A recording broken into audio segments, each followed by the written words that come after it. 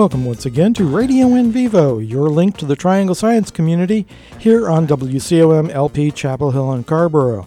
This is Ernie Hood. I am a freelance science writer, and each week here on the program we bring you cutting-edge information about what's going on in science here in the Triangle area, one of the world's leading hubs of scientific research, development, and innovation.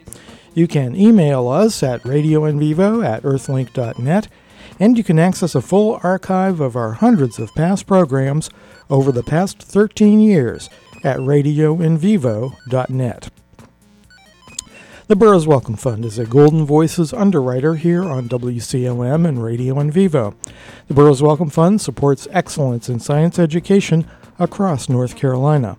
The fund believes that providing students with engaging and interactive curriculum helps to spark curiosity for careers in science, mathematics, and technology.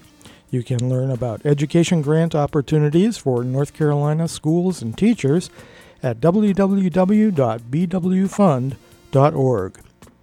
Radio in Vivo is underwritten by Chapel Hill Eye Care, located at 235 South Elliott Road in Chapel Hill. Chapel Hill Eye Care provides comprehensive eye care to people of all ages. Healthy eyes for a lifetime. Chapel Hill Eye Care, 919-968-4774. Radio in Vivo is also underwritten by the Triangle Center for Evolutionary Medicine, or TRICEM, a nonprofit center exploring the intersection of evolutionary science and medicine. TRICEM is jointly operated by Duke University, the University of North Carolina at Chapel Hill, North Carolina State University, and North Carolina Central University. TRICEM is an incubator that promotes innovative developments in the theory and practice of evolutionary medicine by fostering cross-disciplinary collaborations among Triangle-based scholars, physicians, public health workers, and more. Radio in Vivo is supported by NC State University's Genetic Engineering and Society, or GES Center. The GES Center is shaping the futures of biotechnology by integrating scientific knowledge and public values. Now live streaming weekly colloquia. For more information, visit go.ncsu.edu/GES or follow the center on Twitter at GES Center NCSU. Finally, Radio in Vivo is underwritten by GeneCentric Therapeutics Incorporated of Research Triangle Park. GeneCentric is pioneering the advanced classification of cancers for more effective drug development and more accurate diagnosis and treatment of patients through its core technology, the Cancer Subtype Platform.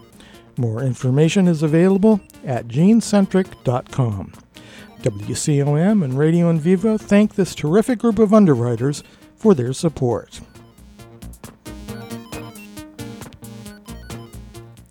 This week on Radio in Vivo, we will learn all about a new center at Duke University that has been established to help usher in the new age of precision medicine by improving methods of patient recruitment in clinical trials. We will meet its dynamic co-directors, Dr. Charlene Wong and Dr. Chuck Scales. Charlene Wong is an associate professor of pediatrics who specializes in adolescent and young adult medicine and health services research.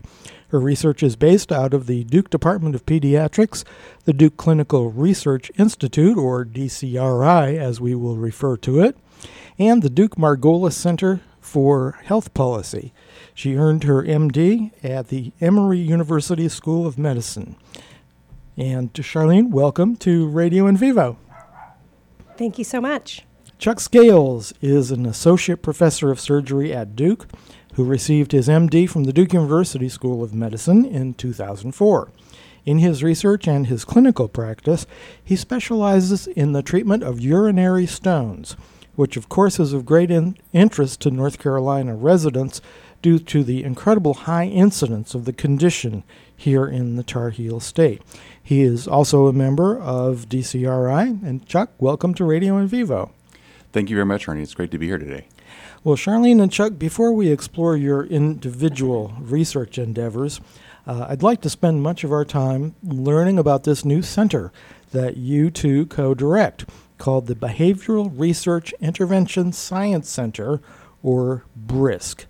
What exactly is BRISC, and how did it come to be established? So BRISC stands for, as you mentioned, the Behavioral Research Intervention Science Center. And it's a center that we wanted to launch because as two clinicians who also do a lot of research trying to discover new knowledge about the way that we can improve the health and well-being of people, our research interests really lie in the space of thinking about how we can affect human behavior on top of all the different types of clinical care that we provide. And human behavior, as it turns out, is sort of at a common path towards any sort of health or also states of disease.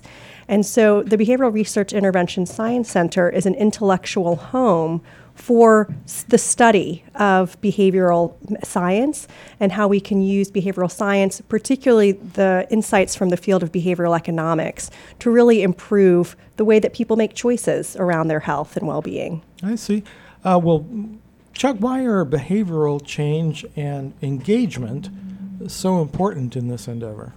Well, I think as Charlene points out, at the end of the day, even for things like going through surgery, there are important steps in behavior that we ask patients to change. If it's something as simple as taking a pill every day, right, that can actually be a very hard behavior. For kidney stones, we try to prevent that. The number one intervention is, of course, drinking water. And you would say that, well, how hard is it to drink water? But actually, it's very hard sometimes for people, depending on what the barriers are you face. And so these behavioral nudges really help people make good decisions or increase the chances of them making good decisions around these behaviors that we know are healthy or good things to do, like exercise, for example. I see. Okay. Well, as you've both mentioned, BRISC emphasizes behavioral incentives. Why are some incentives effective and some are not? Or is that kind of the whole point of the center, to make those kind of determinations? Well, there's a lot of good evidence in theory that has been developed in this space, but there are also many unanswered questions, and I think that's really where we want to work. We are working on applying known interventions that there is evidence that they support. For example, if you have people on a team, they want to support each other as teammates. That's something we're taught from childhood, and in many ways we're hardwired for that. And there's good evidence that if you have people on our team, they have a goal, they will support each other in that team environment. The individuals on that team are more effective than if someone were to try to do that behavior alone. So there's empiric evidence around that. But there are other areas that are important questions for these fundamentally psychological interventions, such as, well, we know that everyone is not motivated in the same way, and so are there ways that we can personalize this motivation for individuals and customize that in a precise fashion? I see. Go ahead, Charlotte. Yeah, and I'll add to that. The types of, when we say incentives, I think a lot of people go to a financial incentive, right? Getting a gift card for going to the doctor to get your vaccines, for example. Mm-hmm.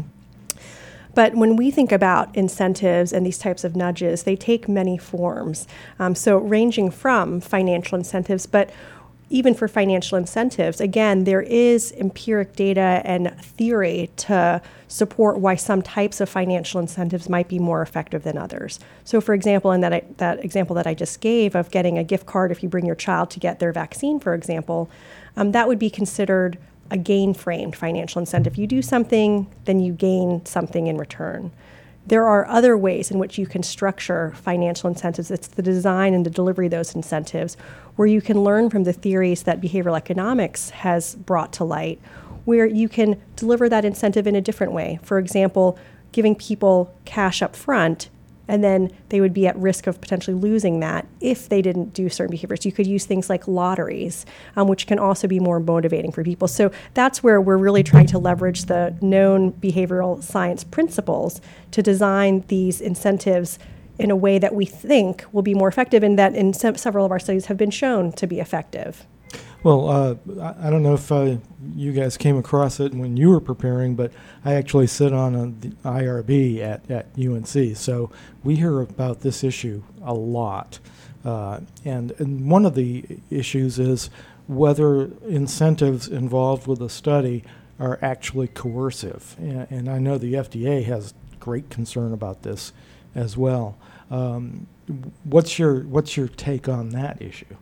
I think it's an important question. You could frame that as, when does a nudge become a shove, right? And I think it's important to understand that these social forces in particular can be motivating, but we want to be very attentive to what behaviors we're trying to motivate, that those behaviors are something that would improve health. There's full transparency about what we're trying to accomplish, and oversight of entities like the IRB is very helpful. I think we in clinical research these days, we're actually more and more thoughtful about how do we engage communities and participants and the actual design of the research even. And so I think from that perspective, and frankly from a bioethics perspective, it's really important to engage people that might be participating in these incentives in a way that they provide input and we really have meaningful interaction with them. Yeah, and I would just add to that there are certainly a spectrum of how gentle to forceful, these nudges can be designed. Though in all of these nudges, there should always be a choice that is available to a participant to make. And then particularly in the space of research participant incentives, which is where we're really thinking about how is it that we get the people who have signed up to be in a trial to stay engaged with that trial, because it's such an important component of actually doing research successfully. And it's a very costly, component of research endeavors is finding people to come into your study and keeping them in the study. So that's an area of particular interest of ours. I would say also that these incentives, it turns out we're already being incentivized and nudged all around us anyways. For example, in research studies, there's almost always some type of incentive built in for the research participant. Our interest is really in, again, informing how you could design and deliver those incentives in a way that's based more on behavioral science and behavioral economics so that you have a better chance of success. How big a problem is this? You say it is certainly a big hurdle for most research programs to acquire and keep participants. Well, it's a big challenge, and I think even starting with enrolling patients in clinical trials is a challenge. Yeah. Keeping them engaged throughout the duration of the trial. Sometimes these trials can last for a couple years, maybe longer, and making sure that we wisely steward the investment that a trial sponsor is putting into that, so that at the end of the day we are actually able to address the scientific question and improve health that way. That's why this problem is so critical. And there are clinical trials occasionally that fail because we can't enroll patients or we can't enroll participants and keep them engaged throughout the duration of the trial. And then money has gone to waste that otherwise would be used to help improve people's lives.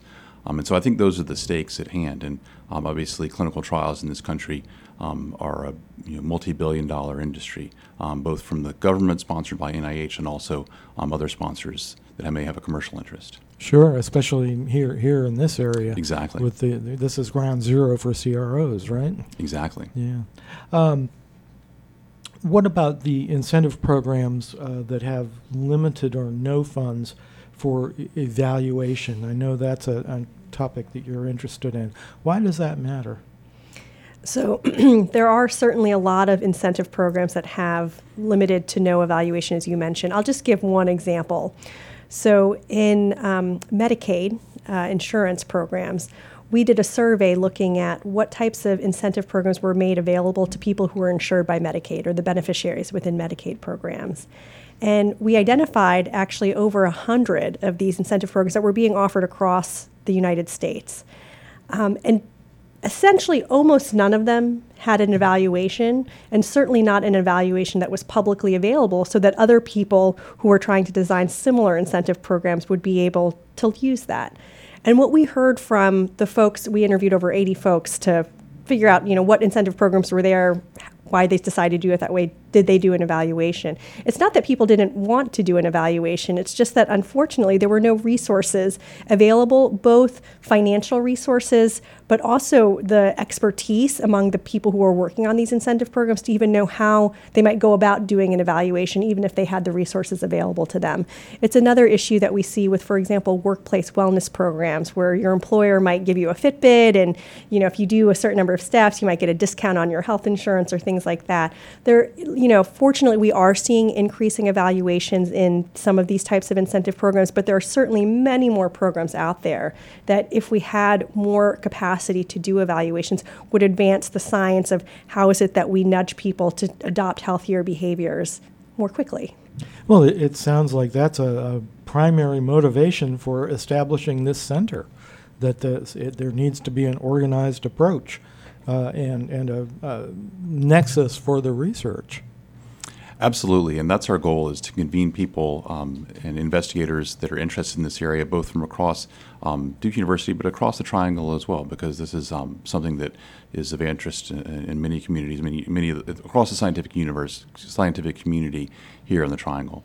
So I would just echo what Charlene said. It's critically important that we conduct evaluations in order to advance and understand the science, because sometimes we see interventions that are well-grounded in theory. Everything tells us that it was designed well and it should work, and then it doesn't work. And we need to understand why that could be the case in order to move forward and make sure that when we are making these investments to nudge people's behavior for better health, that it does actually lead to a productive outcome. Excellent. Well, let's talk a little more specifically about BRISC, the center that you folks co-direct. On the website, you highlight 3 main capabilities offered by the center, and I'd like to hear more about each one in turn. And the first was a precision incentive for design, implementation, and evaluation of programs for payers and employees. Pardon me. Tell us a little bit more about that angle. So the idea behind precision incentive is something that Chuck alluded to earlier, which is that one size doesn't fit all with these types of incentive programs, whether they're these types of financial incentives, the sort of social nudges, like Chuck was mentioning earlier, putting people in teams.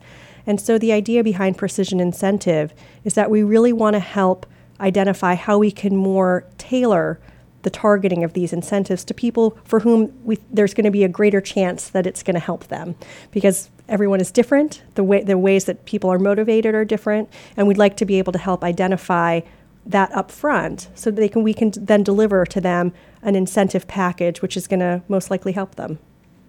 Yeah.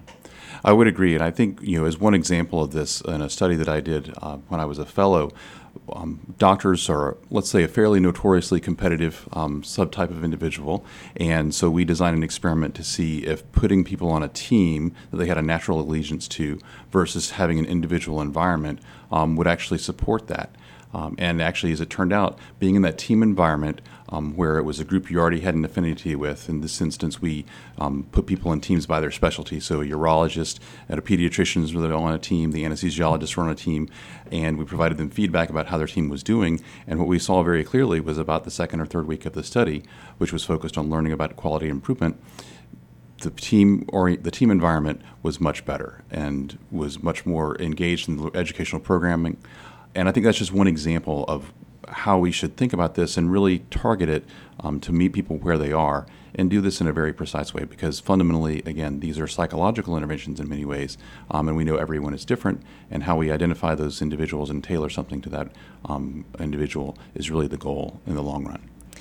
And it really also is a perfect time to be thinking about doing this more precise targeting of these incentives, because the data science methods that we now have at our disposal to do this, building off the broader precision medicine initiatives, getting people the right drug for their cancer because they have the specific gene or these particular characteristics, those types of analytic techniques are now available to us to think about applying in other areas, such as behavioral interventions like these types of nudges that we're talking about. And so we also, within our team at BRISC, are working with folks from across Duke University and, again, the Triangle area, who are real experts in this type of methodology. Well, one of the aspects you mentioned on the website is this entity called the BRISC Lab, which partners with state and federal grant programs and university health systems to improve health delivery. Tell us a little bit more about that. Yeah, BRISC Lab, it's really the idea, again, that we are very focused on evaluation and science and creating new knowledge. and with funders from the various sources that you mentioned, but also really helping the patients that we see in our own clinical practices within our own health systems. And so as an example, we have a trial that we're launching just now looking at a nudge around opioid prescription behaviors of providers in the Duke Health System. And that is a trial that has really been embedded within our clinical system, within our electronic health record, because we're doing a very robust evaluation of this particular intervention, and that's what Brisk Lab is really all about. It's creating new knowledge, doing the science behind these incentive interventions. And you're also offering consulting, is that correct? That's correct, yes. So for interested entities, groups that may want to help design and implement this, we're doing this both internal to Duke, so we've had investigators that are trying to increase their engagement of participants in their particular clinical trial, for example. And they've approached us and say, well, here are the challenges we're facing, and then we're able to... So do you hear a lot of people coming to you and saying, oh my goodness, we're having such a difficulty recruiting people? Yes. Yeah. It's one of the reasons why we decided that the DCRI is a great place for this work, because we are all about clinical research and really engaging individuals in that clinical research, and the participants is the bread and butter of what we do there. So it's a unique opportunity for us. And you sort of, to, again, go back to one of your earlier questions, how big a problem is. It's very rare, I would say, that you hear that a trial has enrolled faster than their timeline or has over-enrolled or has perfect retention in the study. I mean, in these clinical trials, the things that we are asking participants to come and do, because, they have some chance that they might themselves gain some benefit, say if they are in a trial and they get put into the intervention drug arm, for example, and that helps them with whatever disease that is being treated. But they might also be placed in a placebo arm, or they might be in the treatment arm and they actually get no, benefit, but we're asking them to come in frequently for things like blood draws and filling out surveys. And so I think it is a real issue. And so I think we have had a lot of interest from our colleagues who are running these clinical trials, both from the principal investigator side, but also from the folks on the operational side, to say, what can we do better? How could we design this better? We're giving them these incentives. It's not working. Right. Come help us. Sure. And they've actually also approached us not only for individual participants, but also many times a clinical trial is happening at many sites across the country, right? Sure. And sometimes you have certain sites that are very, very engaged, and other sites may struggle to enroll or be otherwise engaged. And so the question has been raised, well, how about at that level? Is there a way we can engage these entities or these groups in a way that will, again, improve their performance overall, improve their ability to engage participants where they are, and thereby make the trial more successful? Well, as you alluded to, Charlene, in my years on the IRB, never seen a problem of over-enrollment. It's always, you were approved for, 100 subjects, and over the course of 5 years, you've enrolled 2. Or things like that's an exaggeration, but that seems to be the nexus of the problem. So I think there really is a crying need out there for the types of services you're offering. What do you see as Brisk's main constituency? Who do you anticipate are going to be your customers? It's a great question. So I think that clearly for research participant engagement, which is I think one of our there's a great need, as you just said, and there's a great interest on our part. Certainly, individuals that are in the academic research community will be doing that. There may be other entities that we would partner with that are conducting clinical trials. Obviously, here in the Triangle, there are a number of clinical research organizations, for example. So those would certainly be good examples of people that we would want to partner with for sure.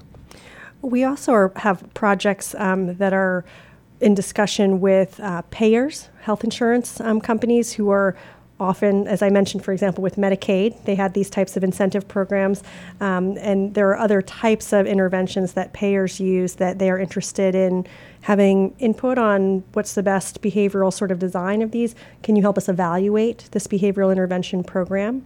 Also sort of related to payers, employers, again, in similar situations where they're seeing great cost from the health and health insurance of their employees and are thinking very hard about how to improve that for their own business planning. And then finally, health systems. As we mentioned, we have this one study that is already launching within the Duke Health System, and many others that are in preparation now. And then finally, many of our studies are actually direct to patients, to the people for whom they're going to see hopefully the biggest benefit, because it'll be improving their own health. And so we have various buckets of clients for the types of work that we're offering. I see. And I would just add on that we obviously are also particularly interested in this concept of the precision incentive, and how do we tailor these incentives in a very precise way to individuals at the end of the day. And so that's really where we see that we're truly advancing the science, in addition to these applied these applications of behavioral economics to solve specific clinical problems or health behaviors that other people, that entities like employers or insurance plans have. Okay. Well, you've both mentioned repeatedly the concept of behavioral economics. And that's something that I think maybe people are not readily familiar with. And I have to ask you, is Dan Ariely involved with you folks? Because I know he's the pioneer in that field. Absolutely. And we've the Duke person. Yes, absolutely. And he's well known for his incredible work in the field. We definitely are engaged with the Center for Advanced Hindsight.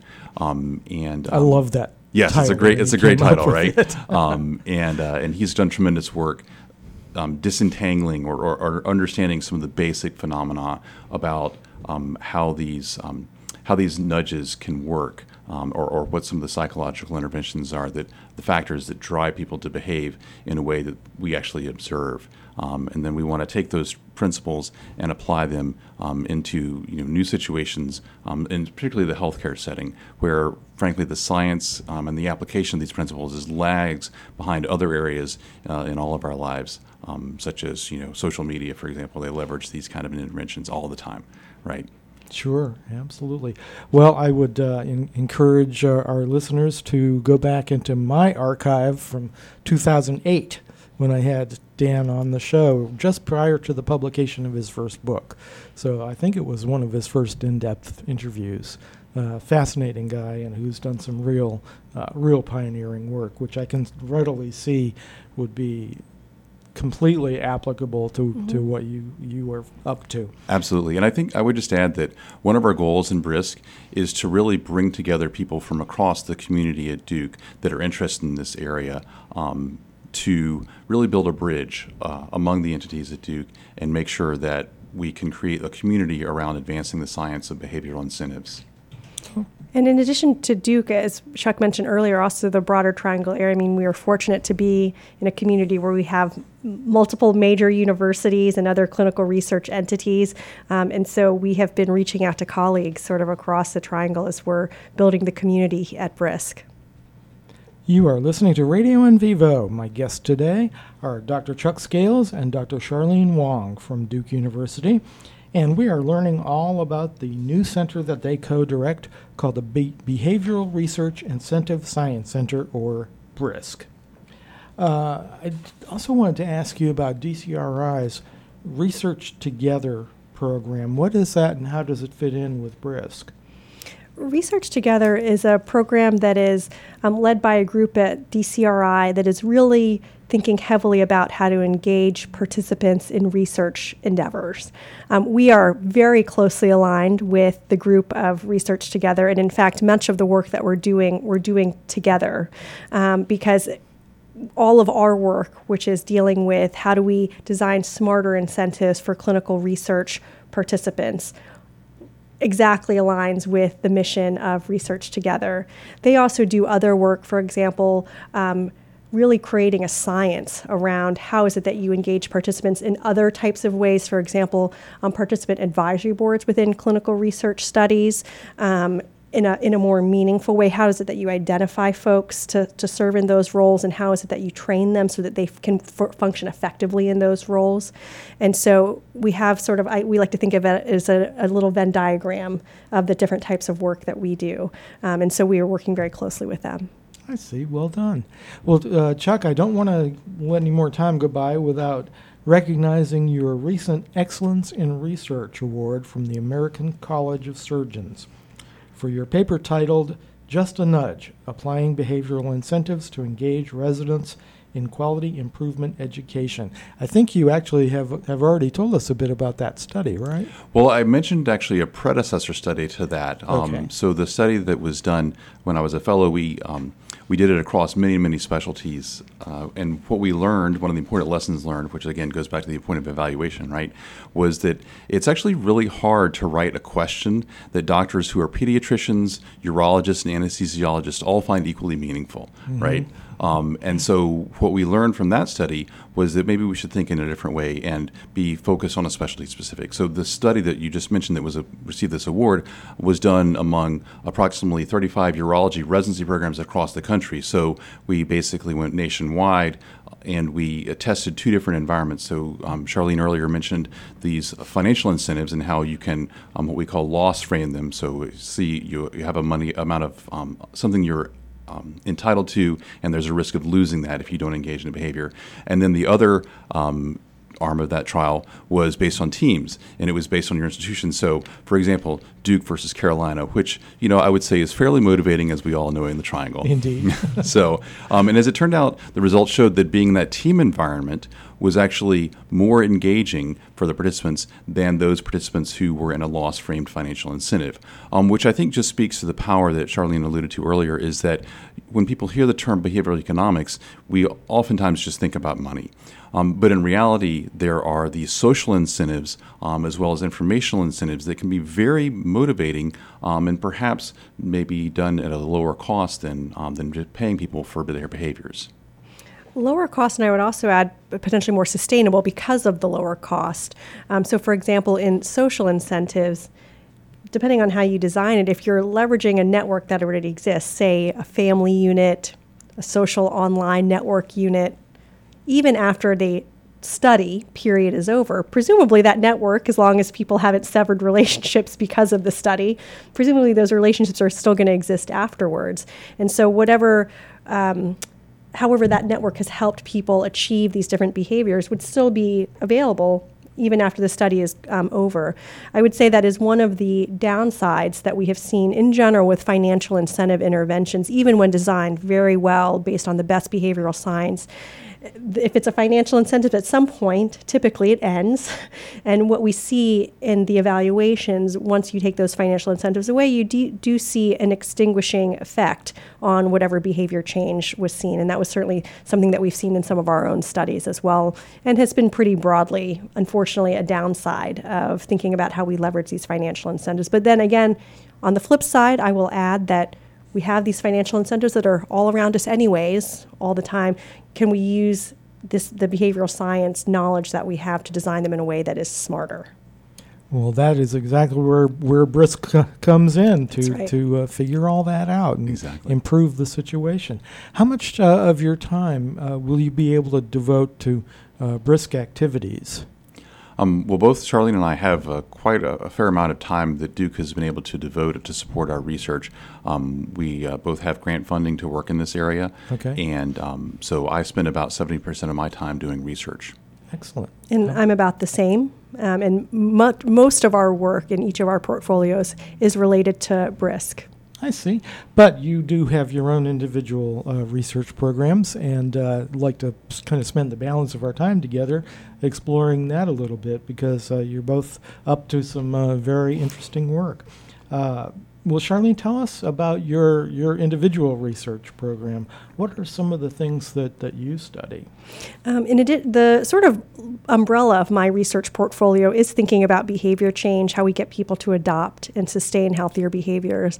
And the vast majority of my work actually does leverage these principles from behavioral economics. Chuck mentioned informational incentives earlier, and some of my work is really very exciting in that space, which is how is it that we return data back to people in a way that motivates them to change behavior. And the place where I'm doing, I would say, the most exciting work, in my opinion, is in the return of research results to participants in clinical studies. And that is such a controversial area. It's a very controversial area. It's a very challenging area. And it turns out an area that is very understudied because for the most part, historically, people haven't done that. So I'm happy to talk more about that. Much of my work also focuses on teens and young adults. I am an adolescent and young adult pediatrician, and so it's both my population of clinical and research interest. And there are a lot of nuances in thinking about how we work with teens and young adults, sort of getting back to that precision incentive idea.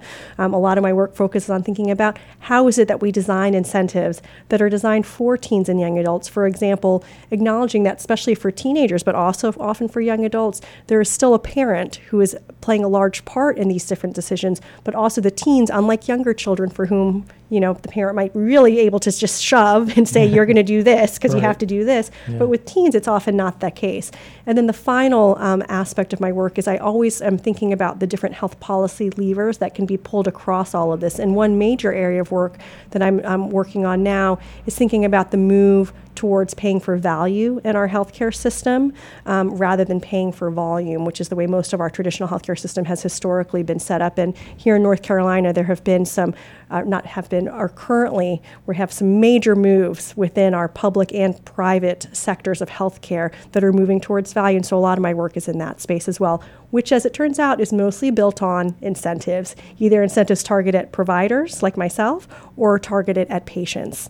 And you also maintain a clinical practice, don't you? That's correct. I see teens and young adults in my clinical practice. I don't know where you find the time for it, but... Yeah, I see teens and young adults in my clinical practices ages 12 to 26 years old, and I do ranging from primary care, like well-child checks, to specialty care, a lot of, for example, complex reproductive health care needs, particularly for young women.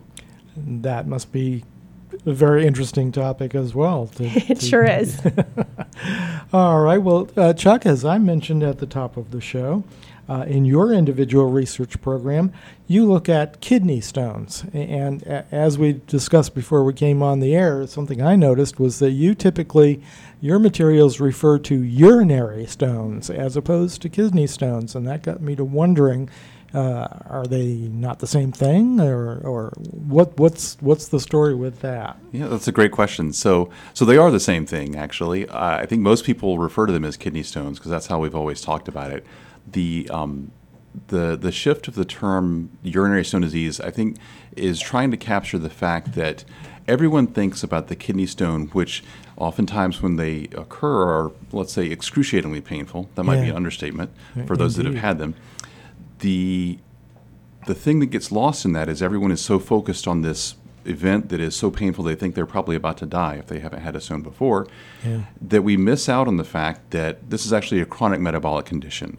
And it's a chronic metabolic condition that results in the urine being essentially set up just to promote the formation of stones. And so you have this chronic condition going on that's actually punctuated by these what I call stone attacks. And so we know this about heart disease, right? Everyone knows that if you smoke, if you eat poorly, if you don't exercise, this all contributes to your risk of a future heart attack. Many times patients come to me and say, well, no one told me I could do anything to prevent kidney stones, or no one told me that there were some behaviors associated that makes my risk of kidney stones worse. And so I think that's the reason for trying to shift the terminology a little bit to get people to think about that this is all about the urine, and really how do we think about this as a chronic metabolic condition rather than just this horrible stone attack. Yeah, that's very interesting. So you're really changing the mindset as to what is up with kidney stones. It really is a paradigm shift in our thinking about stone disease. Well, as we discussed earlier, it had always been my impression, based on no hard facts that I can recall at least, that North Carolina literally led the world in kidney stones. Now, you corrected me on that, and I appreciate that it's a very high incidence in this area, but not necessarily in the world. But what would you attribute that high incidence in this area to? Is there an ecological factor at work? Well, I would say it's most likely many factors. Historically, North Carolina has been really in the heart of what we call the Stone Belt. And so we know from epidemiologic studies that all across the Southeast and actually more recently even to the Southwest part of the United States, there are just tremendously more people who form kidney stones. And we haven't always understood exactly why that is. But some of the emerging epidemiologic evidence which suggests a number of factors are at play. One of these is diet and lifestyle. So research that I published shows very clearly there's a link between having diabetes, being obese or overweight, having conditions like gout, so what we might refer to as the metabolic syndrome, clearly increases your risk of having a kidney stone. And what we also know is that the prevalence of all of those conditions are much higher across the Southeast than they are in other parts of the country. So that's certainly one factor.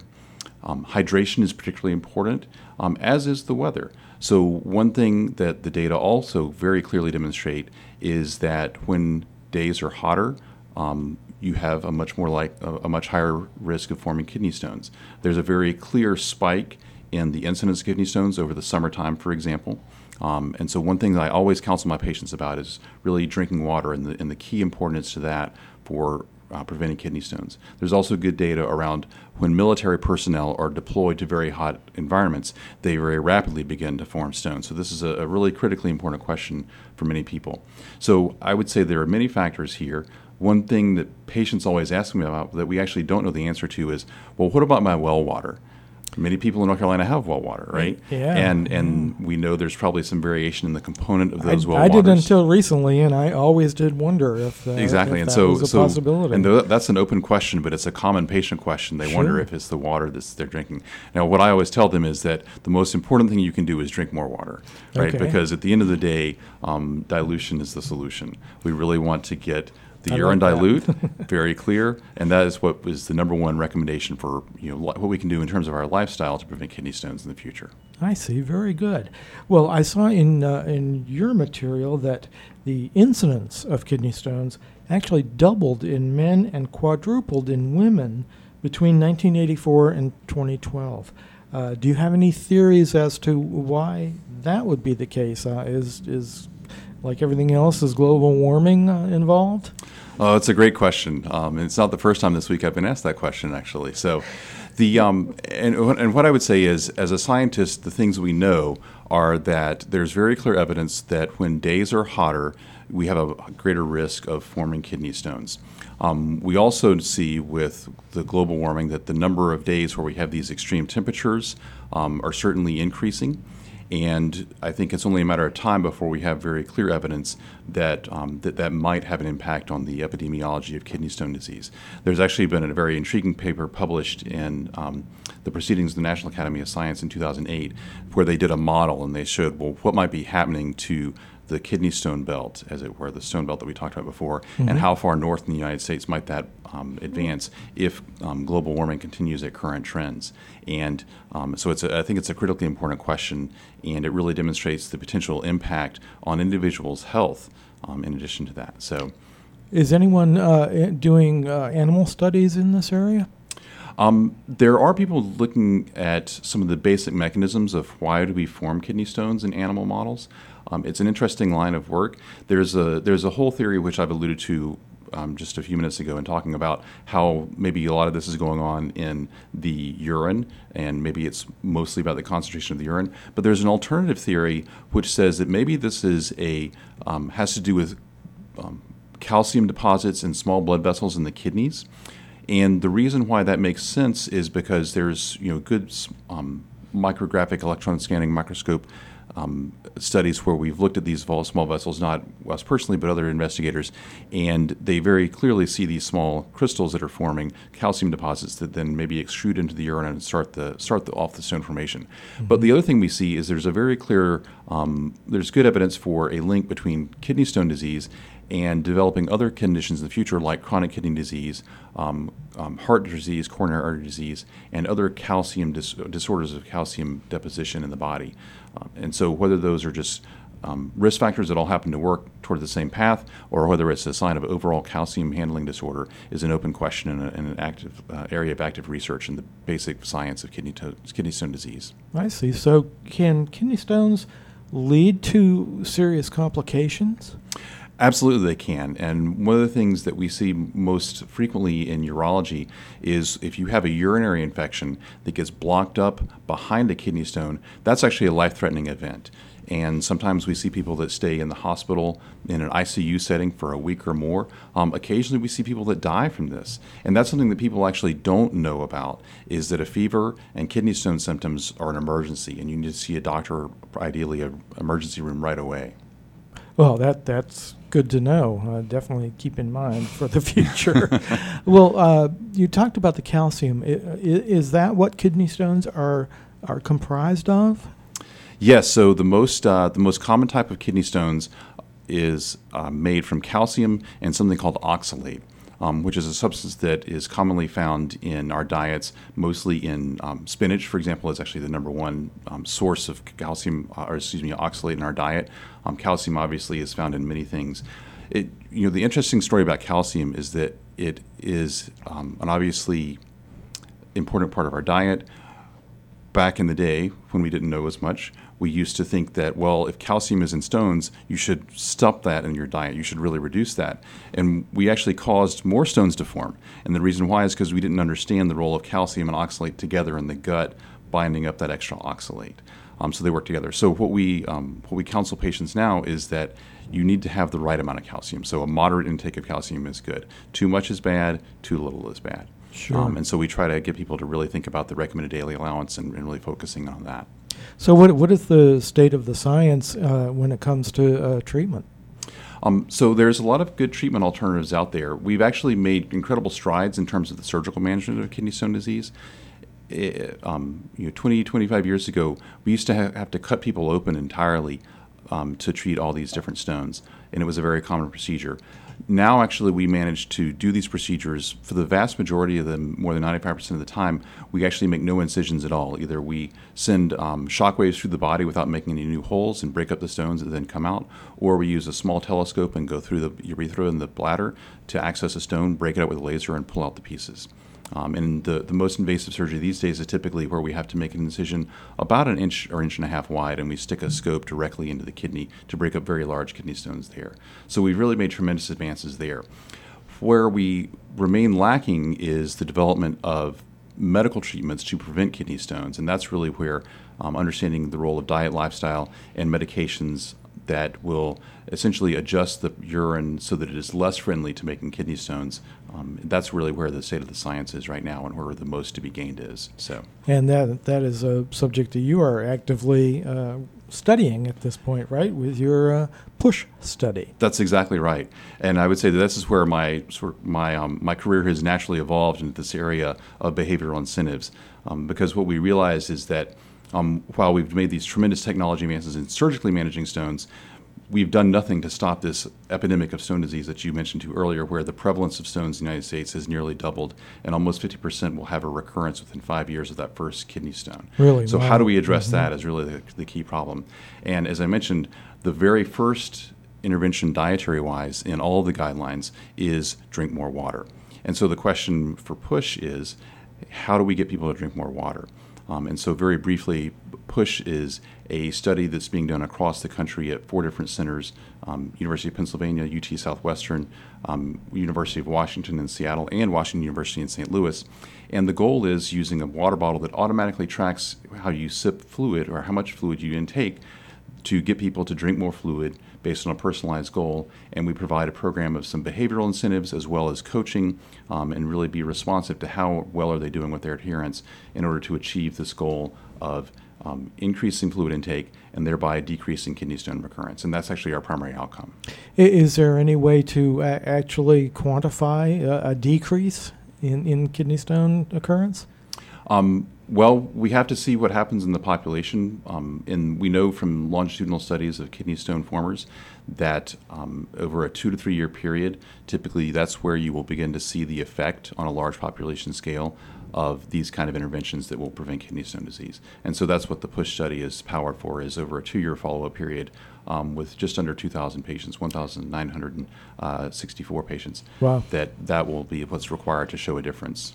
Yeah, okay, so you're quite adequately powered then. That's our goal, yes. So where is kidney stone research headed in the future? What's the cutting edge at this point?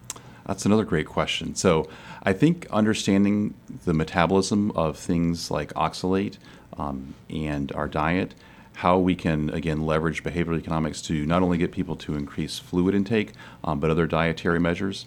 For example, salt intake is really a critical component of stone prevention. The reason why that is because if you have too much salt in your diet, your kidneys excrete that salt, but they also excrete a lot of calcium as well, and so that increases your calcium, which again, as we talked about before, increases your stone risk.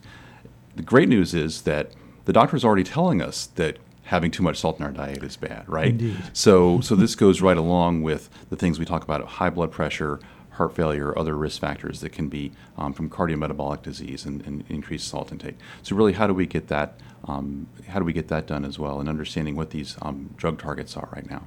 Well, we'll have to do this again and devote a whole hour to kidney stone. Absolutely, research. It's a fascinating topic for me. It is. Well, how did you two connect for Brisk? We actually both knew each other because one of the training programs that we did after our clinical training was called the Robert Wood Johnson Clinical Scholars Program. Mm-hmm. And we were in that program at the same time. I was at the University of Pennsylvania. Chuck was at the University of California at Los Angeles. And so we met each other there. And then when we both ended up at Duke, we were connected by some of the folks that we work with at Duke, and that's where the whole idea sort of sprung out of. I think we were also both focused on these different health behaviors and sort of alluding to what Chuck was saying, thinking about how we prevent disease before it even gets going.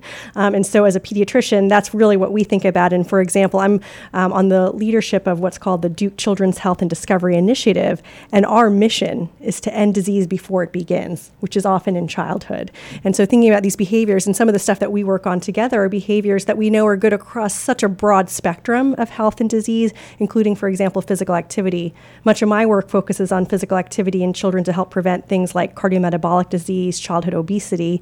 But physical activity is also good for many of the diseases that Chuck tries to prevent and treat within urology. Well, Charlene and Chuck, it's been great having you today on Radio in Vivo, and thanks for joining me and making the trek all the way from Durham, and best of luck for great success with Brisk and your own research activities. Thank you so much. It was great. We've got great guests lined up in the coming weeks here on Radio in Vivo. You can check the website, radioinvivo.net, or our Facebook site for our lineup of upcoming shows. Join us again next time for Radio in Vivo, your link to the Triangle Science community, right here on volunteer-powered WCOM-FM, Scarborough and Chapel Hill.